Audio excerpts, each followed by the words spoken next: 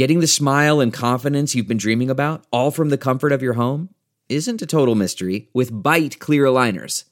Just don't be surprised if all your friends start asking, "What's your secret?" Begin by ordering your at-home impression kit today for only $14.95. Byte clear aligners are doctor-directed and delivered to your door. Treatment costs thousands less than braces, plus they offer flexible financing, accept eligible insurance, and you can pay with your HSA FSA. Get 80% off your impression kit when you use code WONDERY at Byte.com. That's BYTE.com. Start your confidence journey today with Byte. Delve into the shadows of the mind with Sleeping Dogs, a gripping murder mystery starring Academy Award winner Russell Crowe. Now available on digital. Crowe portrays an ex-homicide detective unraveling a brutal murder he can't recall. Uncovering secrets from his past, he learns a chilling truth. It's best to let sleeping dogs lie. Visit sleepingdogsmovie.com/Wondery to watch Sleeping Dogs, now on digital. That's sleepingdogsmovie.com/Wondery. This episode of Speaking of Bitcoin on the CoinDesk Podcast Network is brought to you by Nexo.io.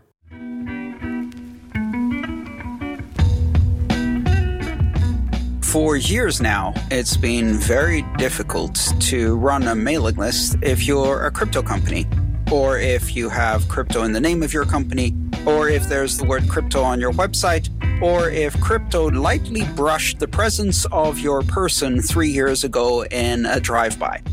No matter what, mailing list companies, those that allow you to send email to your customers, your audience, or similar things like that, have been very reluctant to accept crypto companies. In fact, I got booted off at least 2 over the several years that I've been in this industry because of that, and I've had a lot of difficulty setting up a mailing list. One of the companies that was able to support crypto companies for mailing lists is a company called Mailchimp. Ironically, Mailchimp got acquired by Intuit, the makers of QuickBooks and TurboTax, if you need a reference. A thoroughly rotten financial services company that does lots of nasty shenanigans.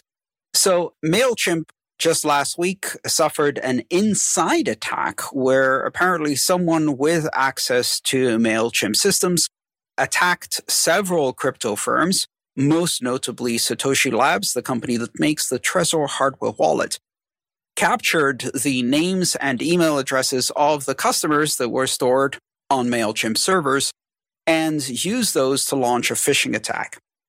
The phishing attack against Satoshi Labs, against Trezor, specifically sent out emails. I received 2 of those last week that appeared to come from the Trezor company saying that they had suffered a breach, irony of ironies, and that their software that enables the connection of your hardware wallet to the blockchain, called Trezor Suite, had been compromised and that you needed to download a new copy. And right there in the email, there was a very convenient button with a link that allowed you to download a new copy. If you know anything about security already, your tingly spidey sense has lit up and you are very reluctant to click on that link. I immediately saw that and thought, oh boy, here we go again. If you did download the Trezor Suite, it would tell you that there was something wrong with your hardware wallet. And in order to recover, you should type in your 12 to 24 word mnemonic phrase to recover your funds. And then it promptly stole all your funds if you did that. This is yet another attack of this type, only the latest. And it's very ironic that it comes because of the centralization of crypto companies into one of the few mailing list management platforms that allowed them to be customers. Yeah, I mean, this is pretty audacious for an employee to do this because it seems like it would be pretty easy to pinpoint who did it. Although maybe if they're now like a bigger company, maybe it's not that obvious.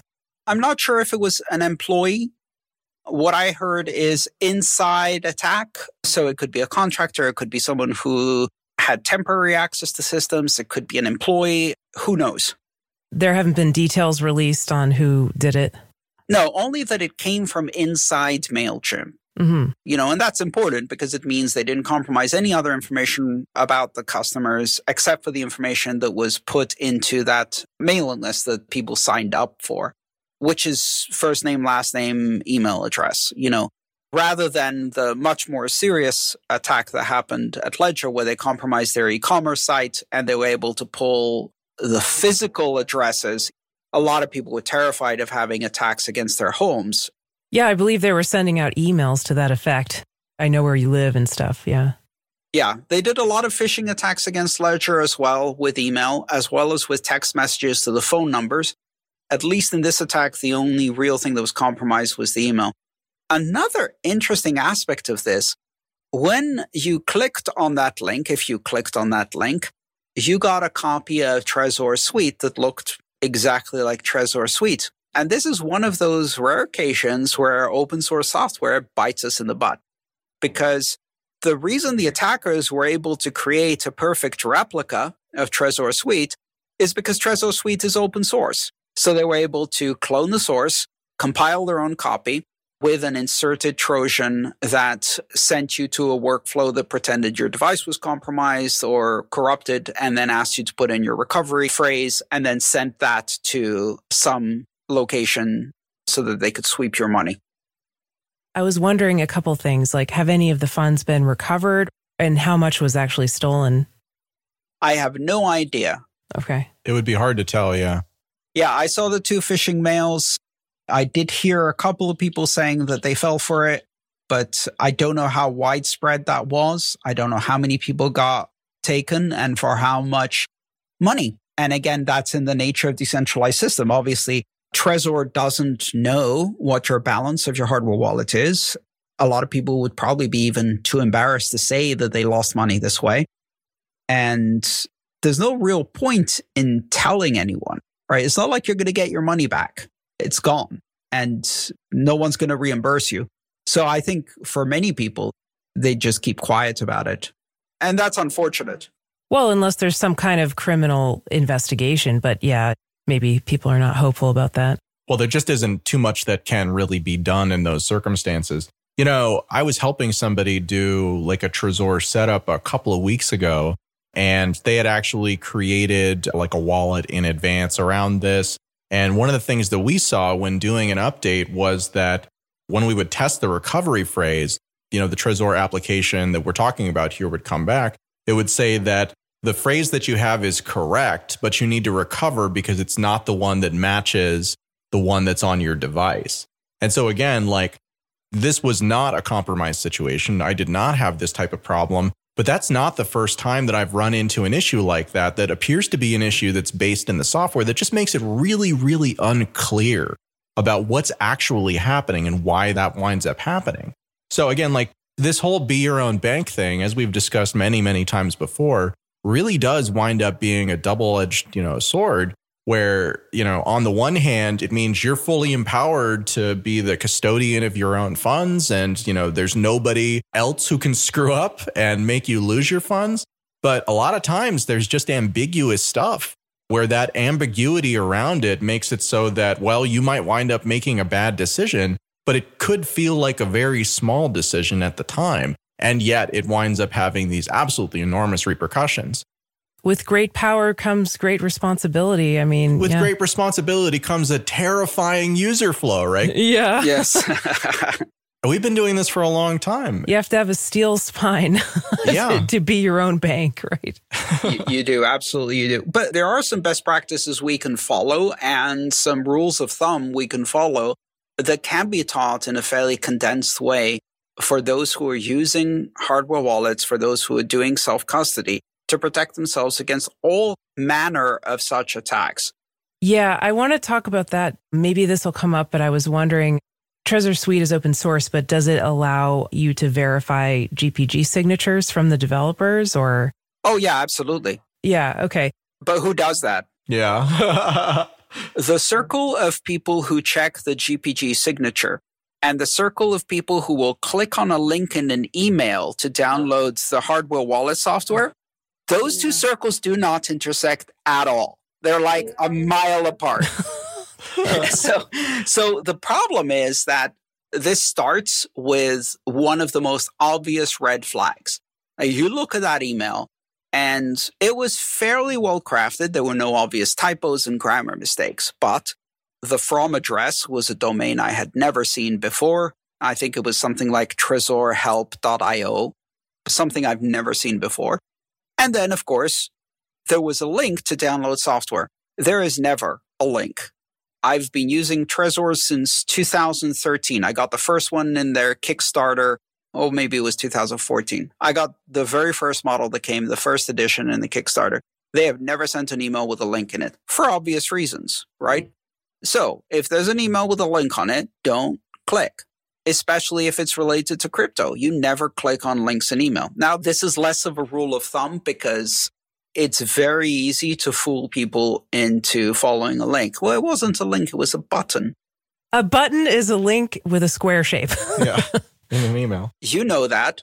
I can't tell you how many people I will talk to who would not know the difference between that. They would be like, no, it wasn't a link. It was a button. This is really a very easy way to get people. So this leads to my rule of thumb number 1. Okay? This is really important. Nothing in crypto requires urgency. If your funds or your hardware wallet is lost, it's lost. If it's not lost, it's not lost. And there is no scenario or action that you can take that will change that outcome, or that will change that outcome if only you act fast. So speed is never of the essence, never in our industry. Because if they already got the keys, they got the keys. And if they didn't get the keys, they didn't get the keys. If your device is compromised, vulnerable, malfunctioned, or whatever, it's going to remain compromised, vulnerable, or malfunctioned while it's sitting there. It's not like you must do something quickly to prevent them from stealing your funds. There is never, ever a scenario in self-custody where acting quickly is required. I'm glad you said in self-custody because I was thinking about, sometimes you'll get an email that's like, okay, you initiated a withdrawal from an exchange. If this wasn't you, report it as fast as possible. And sometimes they have a delay on it, right? So in self-custody. That's a timed event. That's completely different. In self-custody, if you're controlling the keys, you're either controlling them or you're not controlling them. That's not going to change if you act fast or slow. So, rule of thumb number 1. And that's a tactic that scammers use. Exactly. They create a false sense of urgency. Yes. And they try to get you to do something urgently. And sometimes they even use language that's meant to kind of rile you up and scare you and get you to act fast, right? Absolutely. So what the scammer wants to do is they want you to don't think, act. And what you want to do with self-custody, and this is a rule of thumb, is don't act, think. If you ever feel the urge to immediately or quickly or urgently do something, you have that horrible feeling that you may have lost your money. That is the moment when you absolutely must not act. Don't click, don't type, don't anything. Step away from the computer and think. Think hard. Why am I in this sense of urgency? So slow things down because urgency is absolutely your enemy. So that's my number 1 rule of thumb. Don't act, think. And if you ever feel under pressure to act, that's a big red flag that someone's messing with you. Yeah, that's a great rule that it even applies beyond crypto to other types of phishing attacks and also like people that just want to manipulate you and scare you into doing something right away, giving up your rights, for example. Or giving up your password. It's kind of similar. Yep. Creating a false emergency is a classic social engineering technique that is used in all kinds of scenarios where people are trying to fool you. And what they want you to do is not think, but act instead.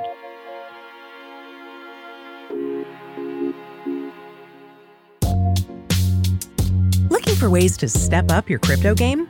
Then go with Nexo. For starters, you get free crypto for each purchase or swap. How about earning guaranteed yields? Up to 17% paid out daily. Ideal for you hardcore hodlers. You don't even need to sell. Instead, borrow instant cash against your assets. Get the most out of your crypto with Nexo at nexo.io. That's nexo.io.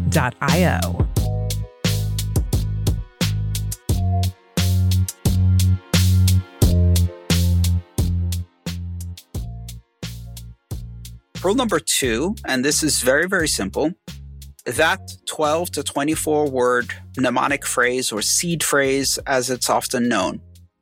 Never, ever, ever type that into anything that isn't the hardware wallet.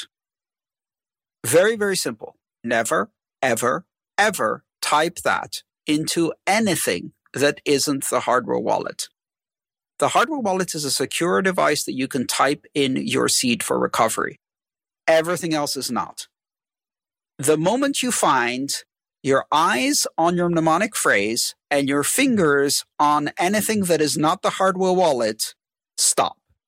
You should not be typing this in. You should not type it into a website. You should not type it into software running on your desktop and your laptop. The whole purpose of a hardware wallet is that you don't trust any other device. You don't trust what you see on the screen. You don't trust it as an input device. You only trust the hardware wallet.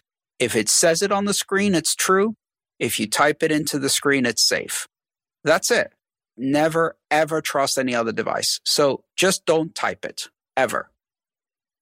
Yeah, that's good. I mean, did we say this in the past? Your seed phrase is like your underwear. You don't let anyone else use it, borrow it, see it.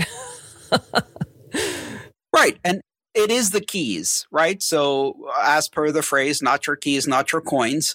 The seed phrase is the keys. It's not access to the keys. It is the keys themselves. It is a number written in English words, but it is again a number, and it is the keys themselves. So you have to guard it as if it is the keys, because it is the keys. And that means you never put it anywhere that isn't safe. And when it comes to computers, the only device that is safe is the hardware wallet that has been designed to be safe. Well, I think that you're telling people something that they should know, but which is going to be a lot more time consuming when typing in your seed phrase into something like a hardware wallet. What's rule number 3, Andreas? Well, I mean, rule number 3 is don't click on links in email. Yeah, it's a good one. It's the classic phishing rule. You've heard it a million times. Don't believe emails. Don't click on links in email. Don't open attachments in emails. Don't trust email. But that's such a trite rule nowadays. The problem is that if you're in that sense of urgency, you forget that rule. Hopefully, these 3 rules work together, right? What we're trying to do is break down that chain of reactions. So in order for the phisher, for the attacker to win, they must create the sense of urgency. They must cause you to click on that link in an email, which you know is you should be doing, but the sense of urgency has overridden your brain. You will download software that you don't check where it came from. Another thing you know you're not supposed to do, but you just did it because of a sense of urgency. And then that software will create even more urgency by telling you that your device has been compromised, is vulnerable, whatever. Never true. Never a sense of urgency with hardware wallets. And it will then prompt you to type in your seed, which you now know you should never do. So if you break that chain at any point, you're safe. For the attacker to win, you have to go through all 5 of those steps in one continuous panic, right? Without stopping for a second. And all we have to do to protect people is give them the information they need to pause just once in any one of those 5 steps and think and notice that they're about to break one of the rules. And hopefully stop. Maybe go and ask someone. Maybe go and do some research. Maybe take a break. Maybe walk away for a day. Nothing's going to change in the next 24 hours or, in fact, months. That's why they call it cold storage, right? Nothing's going to change. If it's already gone, it's already gone. And if it isn't, stop doing things to make it worse. These are lessons that are good to know, but I think, again, in the moment, sometimes very hard to remember to follow. So hopefully we've gotten to some people today. Thanks very much for bringing this up, Andreas. I think this is an important lesson to get through periodically. Yeah, I agree. Thanks, Andreas. I love the 3 simple rules to follow. And I just wanted to add that we're not saying anything negative about hardware wallets themselves, because that is still the most secure way to store coins, right? Right. Yeah. I mean, what got hacked in this particular case was people's brains. Your brain is the problem. That's how most effective security attacks and breaches occur. You don't hack the computer. That's too hard. You hack the person. That's always the easier path. And so what we're trying to do here is put firewalls in brains and not on computers. We're trying to fortify the security behaviors and habits of people so that when they deviate from their normal habits, from their normal practices, that causes them to pause and go, why am I doing this? This isn't what I did previously. This feels different. I'm feeling panicked. This isn't what I usually do. Why am I doing this? And then stop.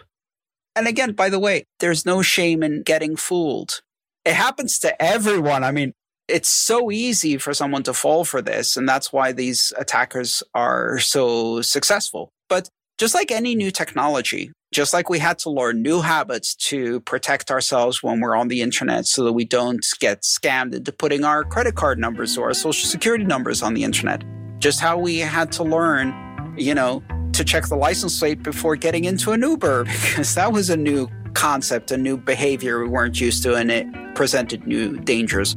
Well, with self-custody and crypto, you have to learn some new habits, some new behaviors, and you also have to look out for some new types of threats.